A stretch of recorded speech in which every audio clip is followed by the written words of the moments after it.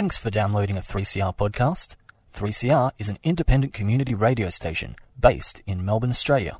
We need your financial support to keep going. Go to www.3cr.org.au for more information and to donate online. Now stay tuned for your 3CR podcast. Slavery is back.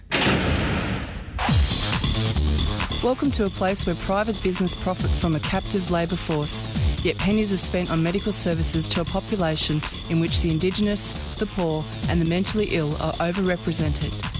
Where isolation, humiliation and degradation are facts of life. Welcome to prison. It depends who's telling the story, I suppose. The prisoners would have one view, the people who work in the prison system would have another, and I think it's up to people to decide where the truth is. Give government propaganda and the media spin doctors the flick. And check out Doin' Time for news, views and tunes on prison issues from Guantanamo Bay to Christmas Island to prisons and detention centres everywhere. Every Monday at 4 p.m. on your community radio 3CR. We are still fired up and we're still talking about revolution. Hello and welcome to the Doin' Time show. This is 3CR Community Radio, 855 AM on the dial, streaming live on www.3cr.org.au. This is Marissa and I'll be taking you through until 5 o'clock this evening. And we've got two really important interviews today. First up on the show, we're going to be speaking with Lauren Caulfield, who is the coordinator of the Policing Family Violence Project in Melbourne. And Lauren has done some really fantastic work also with the Police Accountability Project previously. But today we're going to be speaking with her about family violence in the police force. So, for example, we're going to be talking to her about what's been happening with women, particularly across Melbourne, and how they have found it very, very difficult and challenging to escape from their abusers. And basically police are too often failing to take action against other police who commit domestic violence. And basically there is a culture of impunity in forces across the country and putting victims at risk. And this is actually an ABC investigation that was conducted recently, so we'll be speaking with Lauren about that. And then after that, we will be speaking with Chris Breen from the Refugee Action Collective, and we're going to be speaking to him about just an update about what's happening with asylum seeker and refugees, what the collective is doing now, and he's also going to be speaking about a forum coming up tonight, actually, in regards to the LGBTI asylum seekers and the way they're treated in Australia. So, yeah, we'll be speaking with Lauren shortly. The Rainbow Door is a free, culturally safe, specialist helpline for all LGBTIQA+ Victorians. The helpline provides information, support and referral from experienced peer workers on issues including mental health, family violence, relationships, suicide prevention and sexual assault. For information, support and referral, call the Rainbow Door on 1800 729 367. That's 1800 729 367, 10 a.m. to 6 p.m. every day. Switchboard is a 3CR supporter.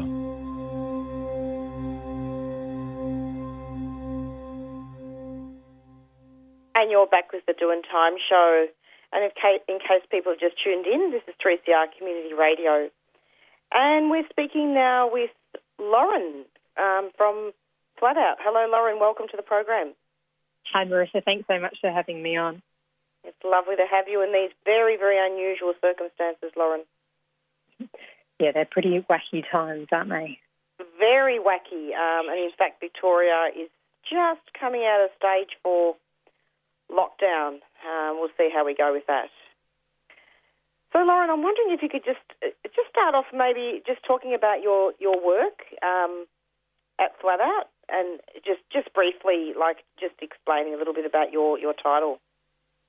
Yeah, sure, absolutely. So I work with a project that's called the Policing Family Violence Project, And we're a project that was developed specifically to respond to police accountability issues, duty failures and harms related to family violence policing, and to intervene into and to prevent the criminalisation of victim survivors of family violence. So we work really specifically at that intersection of intimate partner or family violence and harms related to policing or state-sanctioned violence.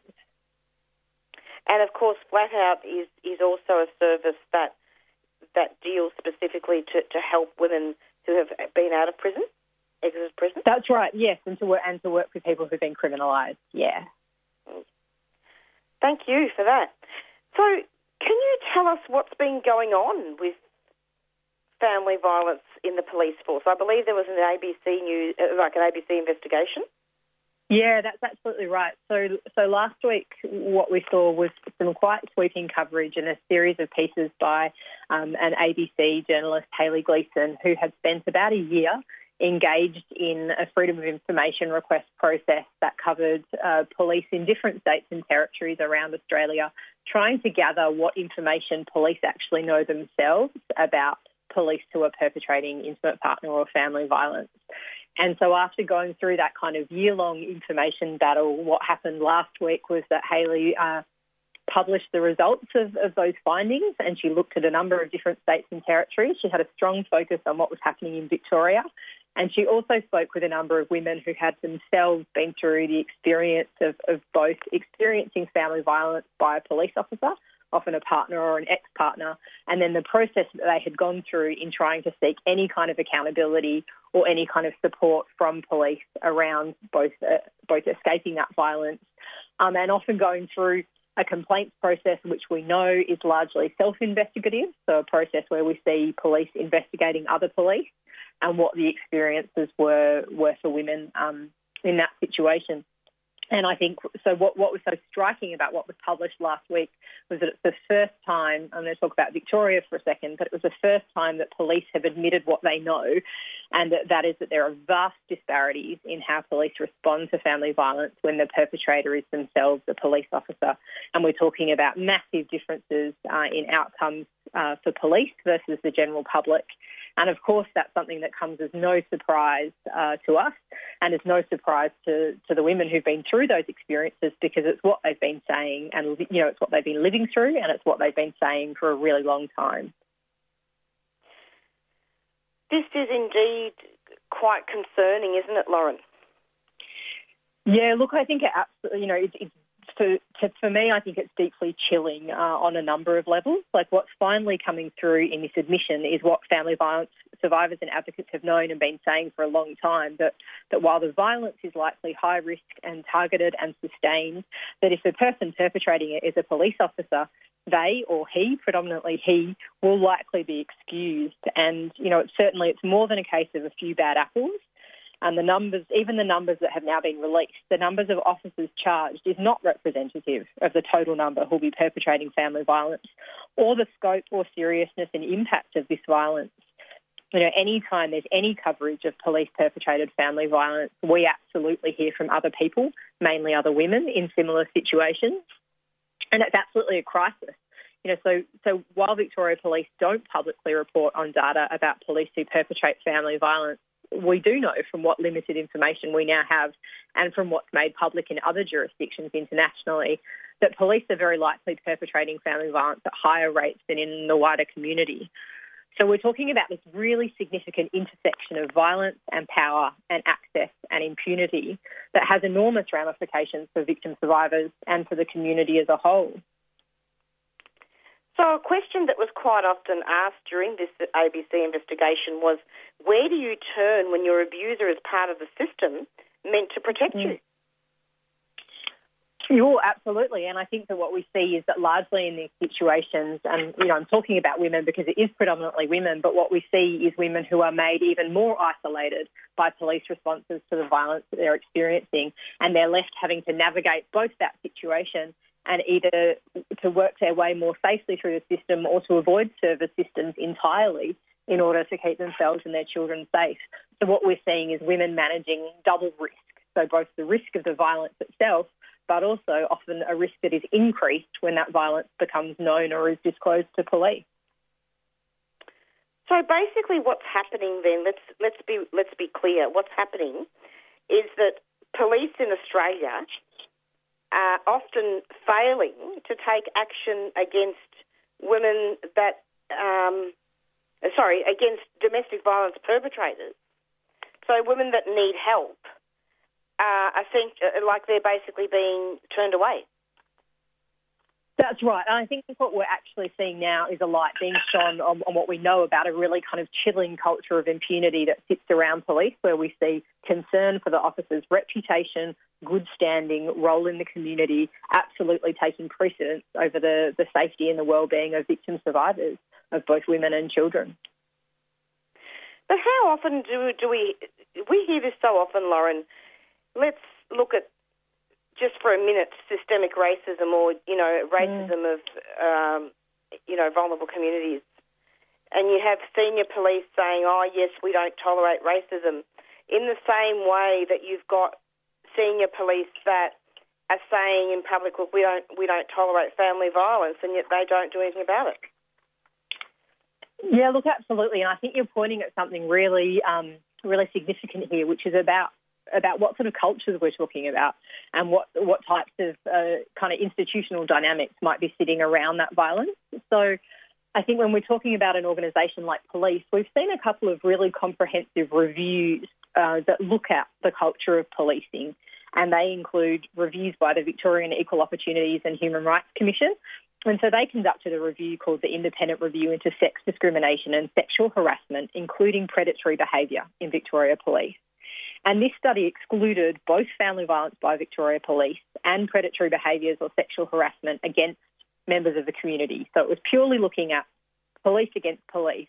But this research makes some really important comment about harmful police responses, and it specifically talks about the consequences of the masculinising environment, and that's a quote, of the police force on attitudes.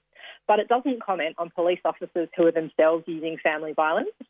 And we're at this really particular point, I think. We're having a national conversation about the gender dynamics of family violence, and we are certainly, when we talk about violence prevention, we're really engaged with ideas around what the drivers of those violence are. So we can talk about things like violence supporting attitudes, rigid gender roles, the role that hypermasculine environments might play.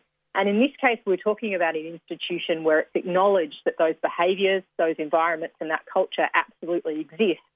But we see that institution then still centred very strongly as first responders and very closely kind of embedded into the family violence service system in Victoria. And I think that's, it's a real challenge, and I think it's something that is absolutely a challenge for the family violence sector and for the community in thinking about what we imagine safety to look like and who and where we imagine sites of safety to exist. And national data on the number of police officers charged with domestic violence, there's not really all that much. And in fact, it looks like that state police forces haven't really taken criminal action, have they? I think there's a couple of things to say about that. The first is that I think the data itself can be really tricky. So Victoria Police kind of made quite a lot about the fact that the number of charges laid against officers has increased. So they released data over a 5-year period, and they said, look, the number of charges has really increased, but we know that just one officer accounts for 70 of the family violence offences or charges recorded against officers in Victoria. So if you remove that one officer from the figures, the data tells a really different story and actually has Victoria Police falling back below the state average. And then I think, there's a couple of other things that are really relevant in there too. It's not just the rates of violence, but it's the type of violence and the power differentials that are of concern when it's police who are perpetrating family violence. We're talking about officers. Sorry. Sorry, Lauren. So just to go back there, so what types of violence would you be talking about there? Well, I think what's really crucial for us is police are trained in and authorised to use force. They're armed, they have sweeping access to things like information, to databases. When this authority and access and training is weaponised against intimate partners or family members, then the violence and coercive control is really serious. It's sustained, it's high risk, and it's incredibly difficult to escape. And we're working with women where the officers who perpetrate violence against them have done things like use the Elite Police database to search everything about both them and their family members, where police officers have used police resources like patrols to track their movements and have then deliberately disclosed the information that they've accessed this way to the person that they're abusing in order to increase fear and control and limit ability to escape. So we're talking about really disturbing and particular acts of violence that are absolutely magnified and increased by the person's role and access as a police officer. And disturbingly, the officers in these cases have often themselves undertaken police training in responding to family violence. And in some instances, they've even worked in or transferred to family violence roles or teams whilst perpetrating violence themselves. So it's a really significant and sort of chilling type of violence. And I think the other thing that's really relevant, you know, when you were talking about the question of are police taking action, it's also about what's the central concern of the outcomes from recorded incidents. So what actually happens when police know that one of their own is perpetrating family violence. And the data that we saw released last week lets us know that there was not a single recorded family violence conviction of a police officer of 5 years of data in Victoria. And for us, that tells us all that we need to know. You know, that says a huge amount about levels of impunity. That is absolutely disgraceful, Lauren. Yeah, it's absolutely staggering. We're talking about not a single officer convicted, not a single officer sacked. I am still here. Can you hear me? I believe she can hear me, but I can't hear her. Let's just wait and see if she comes back. I'm here. Can you hear me? Don't hang up, Lauren. I want to drop food, not bombs. Hot trains, volunteer at every info shop. I want to give free therapy out in the park. Go to 3 school, jump time, practice, rock, drop food, not bombs. When I was new to Melbourne, I found a Food Not Bombs flyer on the road, and I had like this fist with a carrot, and carrots are my favourite vegetable. Yeah, I think they were asking for help doing stuff, and I got in touch. We, I guess, rescue food that would otherwise go to waste. I like the aspect of sharing food and not making anyone feel obligated to pay anything for it. We make a real point at Food Not Bombs of involving everyone who wants to be involved in whichever part they want to be involved in. For more information, go to fnbmelb.noblogs.org. Food Not Bombs is a 3CR supporter. Food Not Bombs. And you're back with the Doing Time Show. I believe we had a little bit of a technical difficulty there. Someone didn't like what we were saying. Hey, Lauren? It was nice timing for the disappearance. Could you hear me at all? I could hear you, yeah, but I think you couldn't hear me. Were you still talking? I was still talking, yeah. Yeah, sorry about that. Oh, it's fine. No, I'm but always this is all still good talking. because we've covered quite a lot of ground. And look, you know, it's been so important. This is such an essential interview because it's important to really look about all this stuff and the culture within the police force. Let's move on now to some examples of what's happened with women experiencing family violence in the police force. Yeah, look, sure thing. And I want to be a little bit careful about what I'm saying because obviously I want to be careful that things aren't identifying, and I'm really mindful that people also have different things in train. But I guess what I would say is that, you know, people might have heard Michelle, who's the woman speaking under a pseudonym, who's now spoken out very clearly about her experience with Victoria Police, her experience of having police share her escape plan with the perpetrator of violence, who was himself a Victoria Police officer, and the huge amount of harm and risk that exposed both herself and her children to.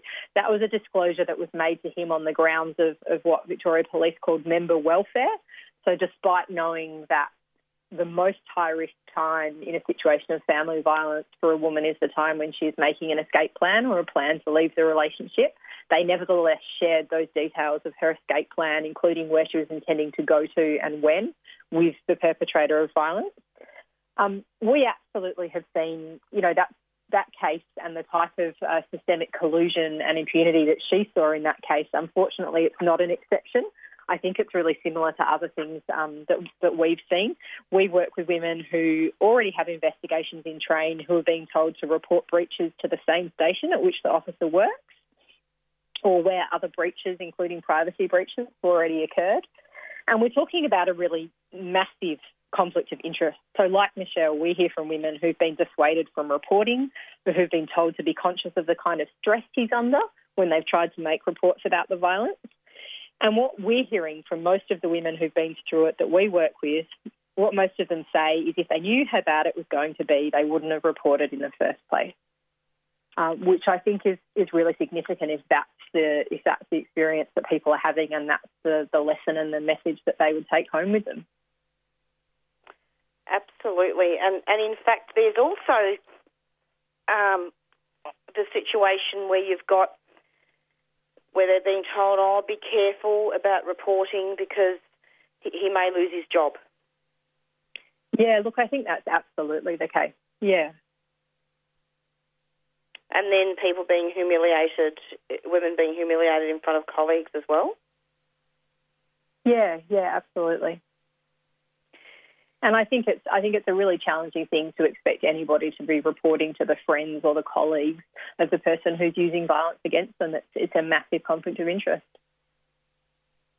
So police are basically policing themselves. Yeah, I mean, I think certainly in Victoria, I know that there was a parliamentary inquiry that looked into the police complaint system in Victoria that absolutely recommended that Victoria move to an independent investigative system, so move away from a system where police are investigating complaints about other police. But what we see in Victoria is, where there are problems with police conduct and women are making complaints or people are making complaints, the overwhelming majority of those complaints about police conduct are being returned back to police for self-investigation.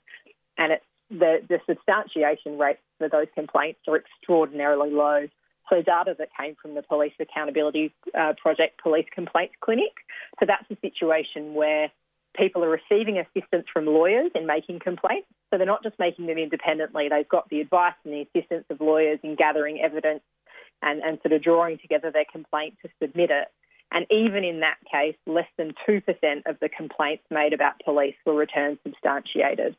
So we're talking about a system that really doesn't work in favour of the complainant, the person making the complaint. And that's absolutely even more significant when we consider the dynamics of family violence and the various barriers that exist for people experiencing violence to even make that complaint in the beginning. So mostly what we've found is that the people that we are working with or assisting, they just don't want to make complaints. They would rather not do it because it's not worth the cost and the risk to them. What happens? They have to stay in the relationship. Or that people are taking action to keep themselves safe. So what we're seeing is some really innovative and creative. We know that people experiencing violence are themselves experts in risk management, and so often what we're seeing are really creative, resourceful sort of safety plans that come and are developed by the person who's experiencing violence themselves. And often we see then agencies or workers trying to find ways to assist those people to remain safe without relying on police responses. Yeah. So basically, really, we need to call for an urgent overhaul, don't we, of the way police handle domestic violence matters involving their own? Yes, I mean, Victoria Police would say that they're putting together a new policy to deal with this. So part of the information that was gathered by journalists under Freedom of Information, one of the things that was gathered was an internal review that was done in 2018, and that included a presentation that talks about improving responses to family violence involving employees, where Victoria Police acknowledged internally. And then what they acknowledged was that we are policing ourselves differently. We could better support victims. We are not clear on our approach to perpetrators. But I think what's of real concern externally are the deeply conflicting messages given by Victoria Police Family Violence Command on this issue exactly. So this is sort of the second bite of public media coverage around police-perpetrated family violence this year in Victoria. And in June, ABC Radio on Virginia Trioli's program, Michelle spoke out for the first time, and there was coverage of her experience with her ex-partner. So the violence she experienced by him, and he was a police officer, and the privacy breach I mentioned. And then in response, we heard from former Family Violence Assistant Commissioner Dean McWhirter. He's still an Assistant Commissioner, but not of family violence. And he came out publicly, and what he had to say at that point was that police hold their officers to a higher standard of account than the general community. But now what we've found under FOI is that Victoria Police has known for a long time that, in fact, they're policing family violence entirely differently when the abuser is one of their own. And we found out that, indeed, this was the subject of a discussion between senior police last year and the subject of an internal review in 2018, and that still not a single family violence conviction has been recorded for a police officer in 5 years of data. So we're talking about, you know, something that I think is absolutely damning in terms of findings under FOI. So just to summarise, how can we improve the system? Look, I think it's a question that gets put to us, and it's a tricky one. You know, I think that often there's a question about, you know, what can fix this? What are the tweaks that can be made? And from my perspective and from our perspective, the reality is that there are no easy reforms that will address this intersection of intimate partner violence by police with the violence of police indifference or collusion at the systemic level, because I think fundamentally it actually demands that we rethink some really common assumptions about police as a site of safety. So that's, I guess, the first thing that I want to say. But if we're speaking immediately, there's a few things that need to happen. So police self-investigations absolutely need to be abolished for the safety of victim survivors. I think generally that survivors need to be believed and their safety prioritised. And for us, you know, we really back the women who have spoken out 1,000% in their own calls for accountability from a police system that's exacerbated the risk and harm enacted upon them by the individual officers.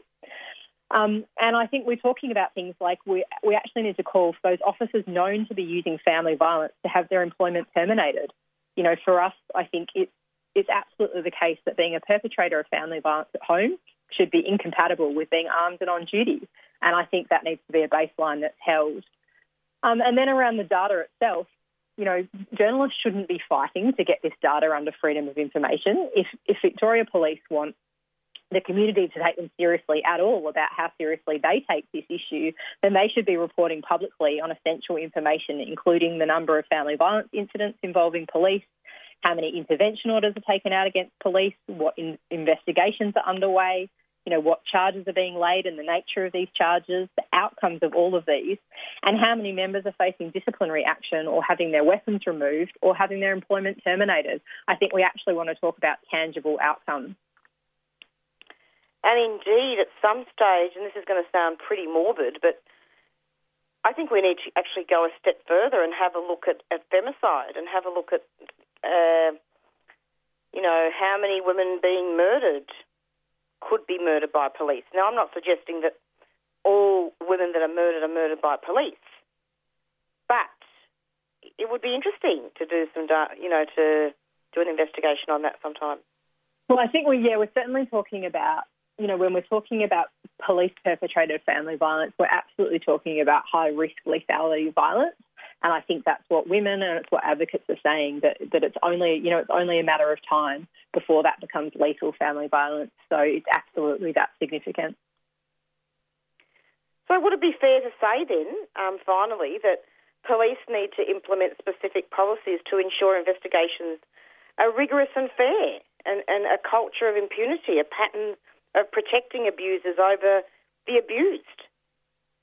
I think that, you know, I think there are others better placed than I who would talk about internal reforms in police, but what we're talking about are certainly, you know, what oversights and what else exists around police. So I think it's about calling for survivors to be absolutely believed and supported in their experiences. I think it's about calling immediately for the overhaul of the complaint system. So we're talking about abolishing self-investigations. So I think we're talking about those kind of systemic changes and absolutely calling for the sacking of officers who are known to be family violence perpetrators. A most thorough investigation. I mean, there's so many quotes here. Like, even here there's a quote from a woman who says, "Oh, it's like he never switched off from cop mode." Yeah. Yeah, absolutely. So, I mean, yeah. Go on. Yeah, and I think that's something that we hear really clearly. You know, we've heard from women who say, look, these officers have had specific training in investigative and interrogation skills, and what we see is that they are using and exploiting this in their abuse. So they're using manipulation, denial, gaslighting behaviours to increase their coercive control. So we're absolutely talking about skills that are related to the work that they're doing, that are absolutely being used and weaponised in the course of intimate partner violence. Quite a few organisations have contributed to this investigation, and there's a really interesting quote here, Lauren. It says, from listening to the partners of police we support, police do not appear to be investigating these matters in the same way as they do other domestic violence matters, and some women have told us they feel police are actively blocking justice for them. And that's a quote from Rosie O'Malley, Chief Executive of the Gold Coast-based Domestic Violence Prevention Centre. Yeah, absolutely. And I would say we have a really similar experience down here. When it comes to some of the figures that were released, we're talking about down here 82 officers charged, 10 who went to court, 9 who had their charges withdrawn, and 1 officer found guilty with no conviction. And so if you compare that to what you're seeing in the general population, like 2019 figures say that 11% of defendants finalised in Victoria's criminal courts had their matters withdrawn by the prosecution, and 84% of family violence defendants had their charges proven. So we're talking about entirely different figures when it comes to police versus the figures for the general community. And indeed, it could be construed as police officers being practically invisible. That's right, and I think we're talking about a level of kind of protection related to their role that really follows them all the way through that process, you know, all the way through the criminal legal system. Let's hope that we can keep this topic alive. Lauren, it's been lovely to have you on the show, and I hope that you have a minded an extended interview to really look at this important material. Thanks so much, Marissa, and thanks for giving us so much time on it. We really appreciate it. Very important. It's essential. Okay, Lauren, thanks so much. Take care. Stay safe, and let's talk again soon. Thank you. You take care too. Take care. Cheers. See you. Bye. Bye-bye. You're listening to 3CR Community Radio 855 AM on digital and online. 3CR Radical Radio. I really am not understanding why people aren't seeing the fact that prisons are an integral part of a public health response to a pandemic. Like you, I'm really concerned about whether the data is being released very honestly about illnesses within prison. I have suspicions it's not, but really we need very strong leadership in this country that actually cares about people inside our most vulnerable populations inside. That's what we need, and that's not what we're getting right now. We need to keep Radical Voices on air. Subscribe now. Go to 3cr.org.au/subscribe or call the station on 9419 8377.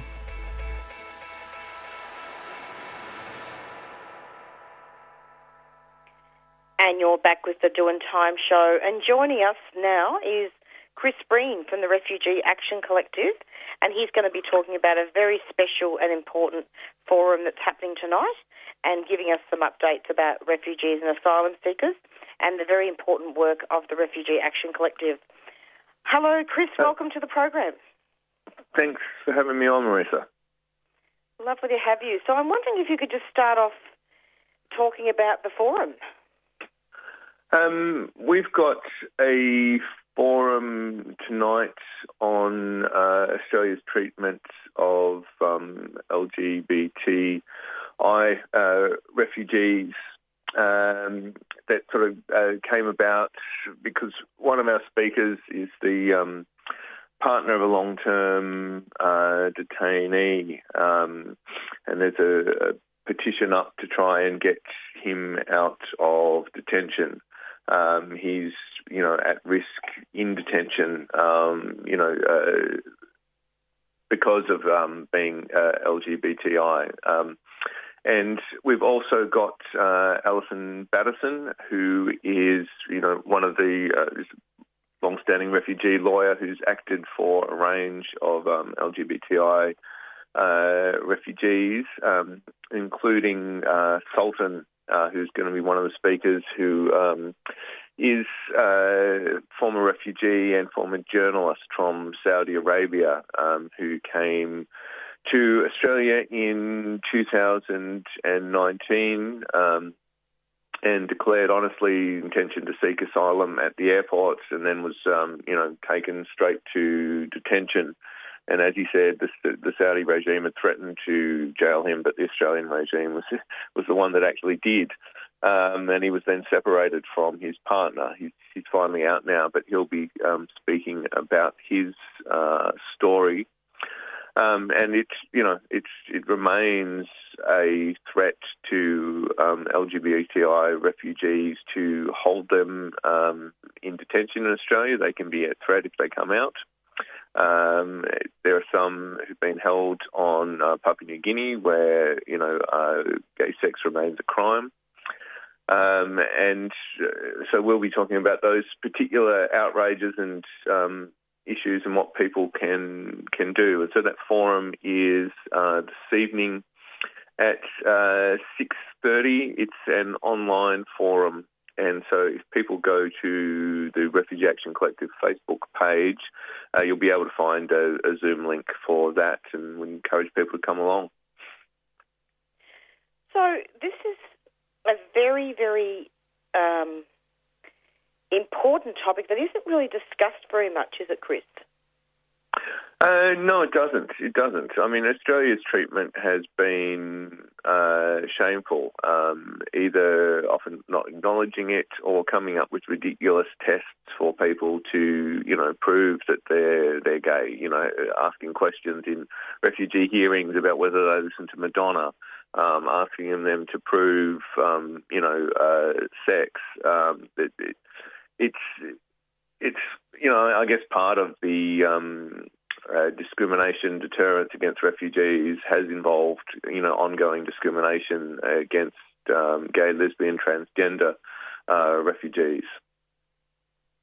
So basically, I can imagine then that they certainly wouldn't be allowed to express that sexuality in other countries. Well, it depends what countries they come from. Certainly if they're fleeing to Australia on that basis, no, it's often something which is very hidden, or at least apart from, say, close family and friends, would be hidden. There are countries that have the death penalty. So, absolutely not. So there are difficult issues around these things. Very difficult. And will the forum be concentrating on how they're treated in detention? The forum will be concentrating on how they're treated in detention, the risk of that they face within even Australia, where it's people are able to get married now. It's not a crime, but nonetheless, people can face a real threat in the detention environment, behind closed doors, at the whim of guards, and, you can get all sorts of people in detention as well. And so, yes, we'll be talking about those things that, obviously if they shouldn't be detained. No refugee should be detained, and then it wouldn't be an issue. So we will be calling to free LGBTI refugees, Ali in particular, not his real name, and all refugees from the detention system. So this is actually detention centres all over Australia that we talked about, or just Victoria? The particular case we're looking at is in Victoria, but it's an issue all over Australia. It's an issue offshore. It's been an ongoing issue. Indeed, it is. No, this is very important, Chris. So for the benefit of new listeners that may have tuned into the Doing Time show, can you just not define, but just talk a little bit about what LGBTI means, just so that listeners can be aware of what that is? Lesbian, gay, bisexual, transgender, intersex,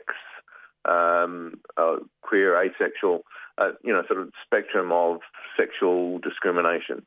People who face discrimination based on their sexuality, who they love, who they are, which shouldn't happen in this day and age. But when people do flee to Australia, from various regimes, including Saudi Arabia, seeking protection, that they shouldn't face double discrimination, and that to be put through the ringer for their sexuality again in Australia, where people are often not believed. They're very they're detained or they're separated from partners. So yes, that is that's what we'll be talking about. Yeah, because basically, don't the men are with the men and the women are with the women, right? At night. Say that again. Sorry. The men are separated from the women at night, aren't they? In detention all the time. In detention, it depends where you are in detention. There are some family groups that have been kept together, but on the whole, yes. Yeah, the guards wouldn't care. Sorry? The guards wouldn't Actually, no, care that's not the case. It's not always the case that they're separated. There can be different compounds. Different compounds, yeah. Yeah. Yeah. Chris, thank you so much. Can you just repeat the forum details, please, for tonight? Yeah, it's 6:30. It's online via Zoom. There's 3 speakers. So Phineas Hartson, a transgender woman lawyer, partner of an immigration detainee who's been detained indefinitely for 8 years since 2012. And she's a LGBTI and refugee advocate, member of Kaleidoscope Australia and the Pacific Sexual and Diversity Network. Then we've got Alison Batterson, who's the founder and director of Human Rights for All. And she's a lawyer and migration agent who's represented LGBTI, refugees and asylum seekers, and Sultan, former refugee and Saudi Arabian journalist who escaped his homeland with his partner and just recently been granted a bridging visa by the Australian government. And if I've got time, I wouldn't mind just a little update on detention generally, if that's all right. Absolutely, we've got time. Go ahead. Yeah, there was a serious suicide attempt at Kangaroo Point detention in Brisbane last night. That was only stopped by last-minute intervention of guards, and there was a real danger there would have been a tragic outcome if that didn't happen. And this man was a Somali refugee who was transferred from Nauru in June 2019 under the family reunion provisions of the Medevac legislation. That is, his wife and son, 3-year-old son, were brought here, and his son required special treatment, and so he came out under, so his son wasn't separated from his son. But the coalition government has subverted that legislation, and he has been held in closed detention at Kangaroo Point for 16 months ever since he came here, and hasn't been able to see his son and his wife, except from the balcony of the hotel, in all that time. And we're seeing more and more of these things. I mean, all the refugees in the Kangaroo Point and the Mantra in Melbourne came here for medical treatment, and their health is being destroyed in detention. That legislation's being subverted again. And we've seen this year more than a doubling of serious self-harm and suicide attempts in detention, in the hotels, the alternative places of detention. It's a 1 in 4 people has committed self-harm or attempted suicide. In MITA in Broadmeadows, closed detention, it's 1 in 2, which is just an astounding figure, and it is a crime against people that shouldn't be happening. So just now that the restrictions have been eased that we just heard about an hour ago, the Refugee Action Collective is going to be calling a protest at the Mantra Hotel on Saturday, November the 14th. Those details should be up on our Facebook page in the next, half hour to an hour. And so we'd encourage people to come along on Saturday, 14th of November, to call for the release of the Medivac refugees in the Mantra, in Maida, and all across Australia. Okay, so this is actually going to be at the Mantra, but it's going to be protesting against. People have to register because there are still limitations, but people can meet in groups of 10. Is my understanding. It doesn't have to be from two households. So we're going to organise people into groups of 10. There'll be a registration form on our website so that we can do that. Refugees in Kangaroo Point have been protesting every single day. Protests continue in the Mantra, and we think this sort of solidarity is really important. It is extremely important. And in fact, last week I actually interviewed Moz, who's currently detained in the Mantra Hotel. It really is heartbreaking, Chris. Yeah, it is. I'm very glad you've had Moz, and I'm sure any of the people up at Kangaroo Point would be happy to speak to you as well. Farhad and the others. That, actually, it's very good. It would be a good thing to hear directly from the people who Australia has detained for it's well over 7 years now. These are people who've committed no crime. It's just an outrageous human rights abuse that their detention continues. It's outrageous in that, they were meant to come here for treatment as a result of the Medivac legislation, and then that legislation was scrapped, and they're stuck here now. They're stuck here.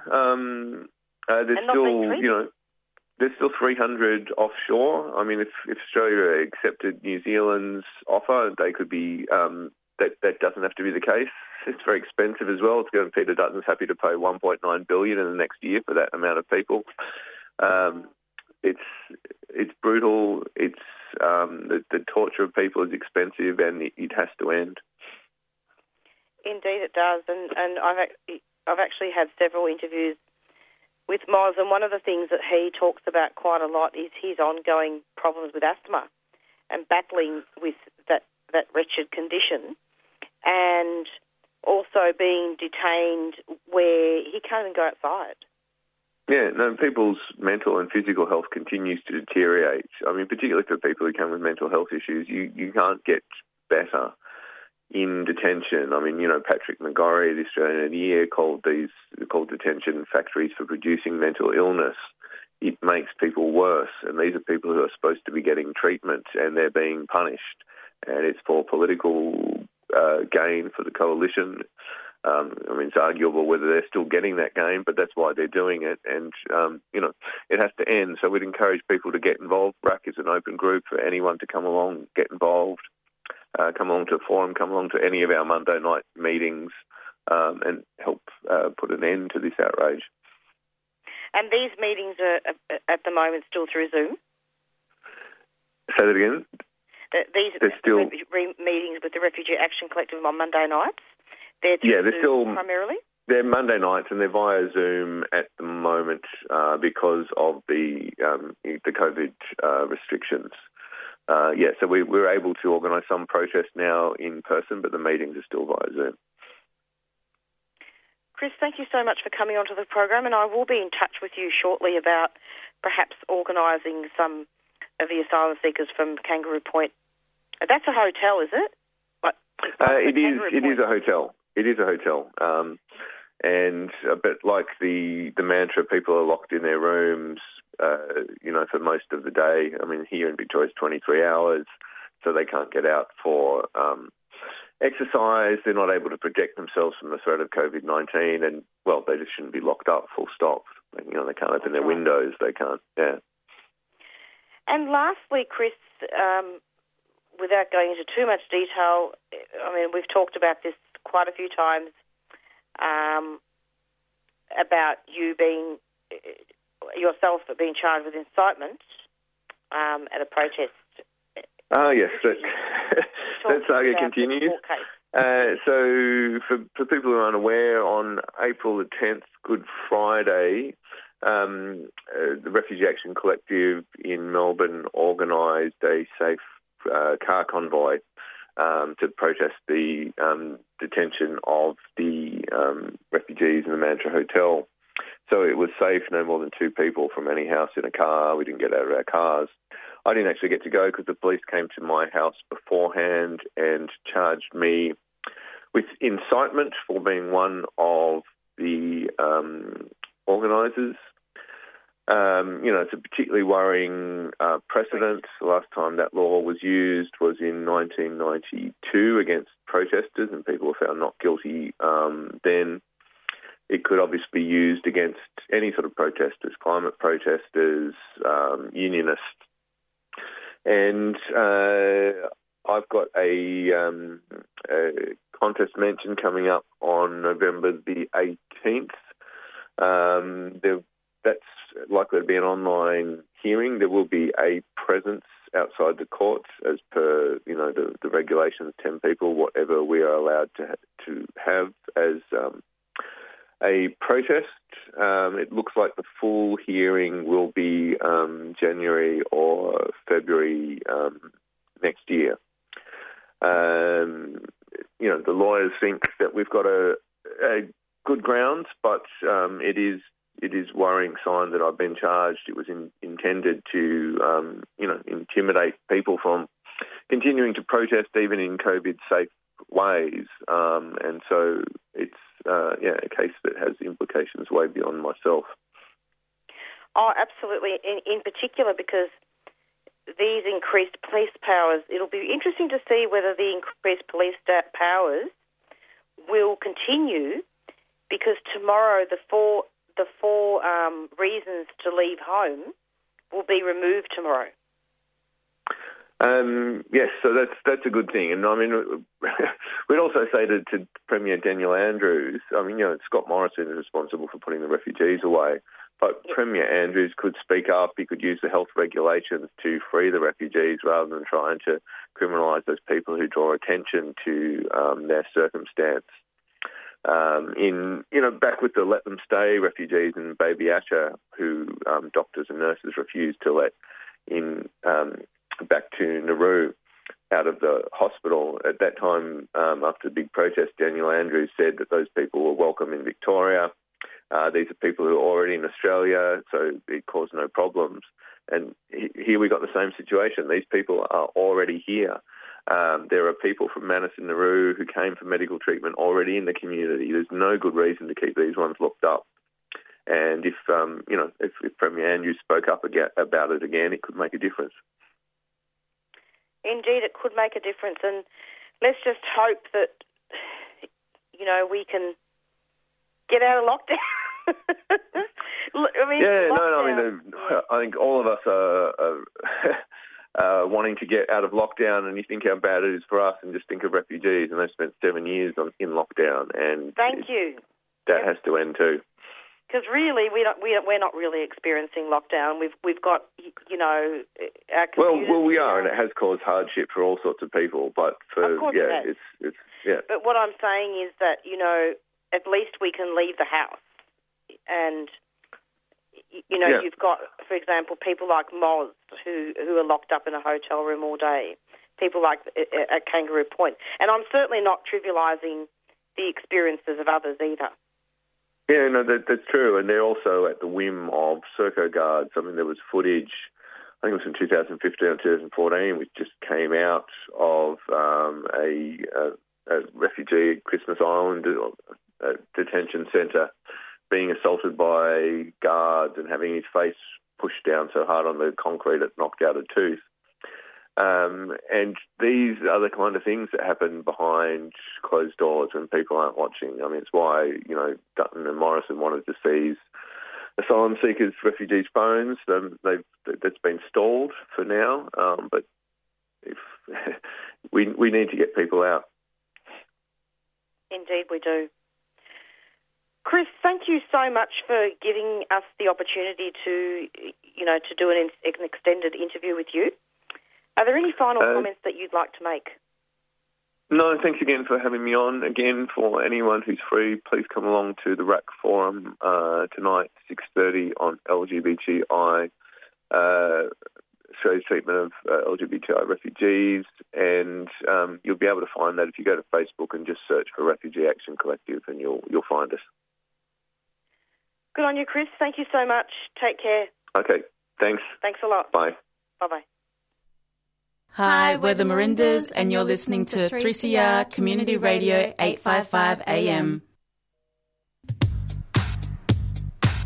This lasting delusion about children trapped in tunnels. That's how we got Aussie Q, it seems, and now everything else. I mean, now it's just a 6-month pipeline from that to Australians who live in this alternate American fantasy land where they post about Donald Trump all the time. So its ability to, via Save the Children stuff, to get a whole range of different political persuasions in is what I found fascinating, you know.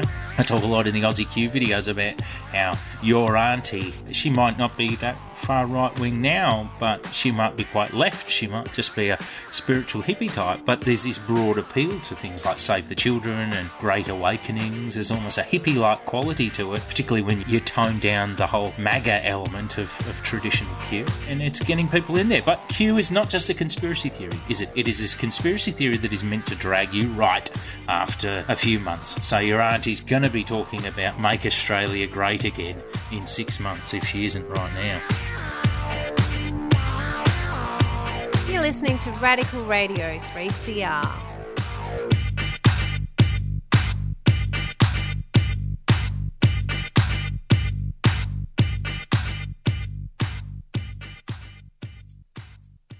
That's such a cool announcement and so true. And the Doing Time show is just about to conclude, and thank you very much to both of our guests for coming onto the show. Thanks to Lauren and Chris. And we're going to be going out now with our theme song, Black Fella, White Fella by the Rumpy Band.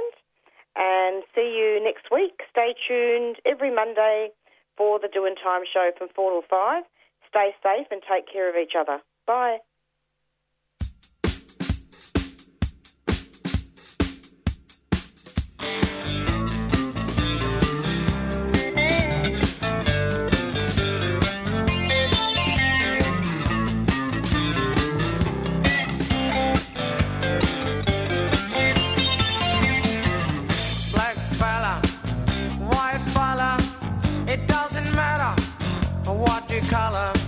As long as you are true fella, as long as you are real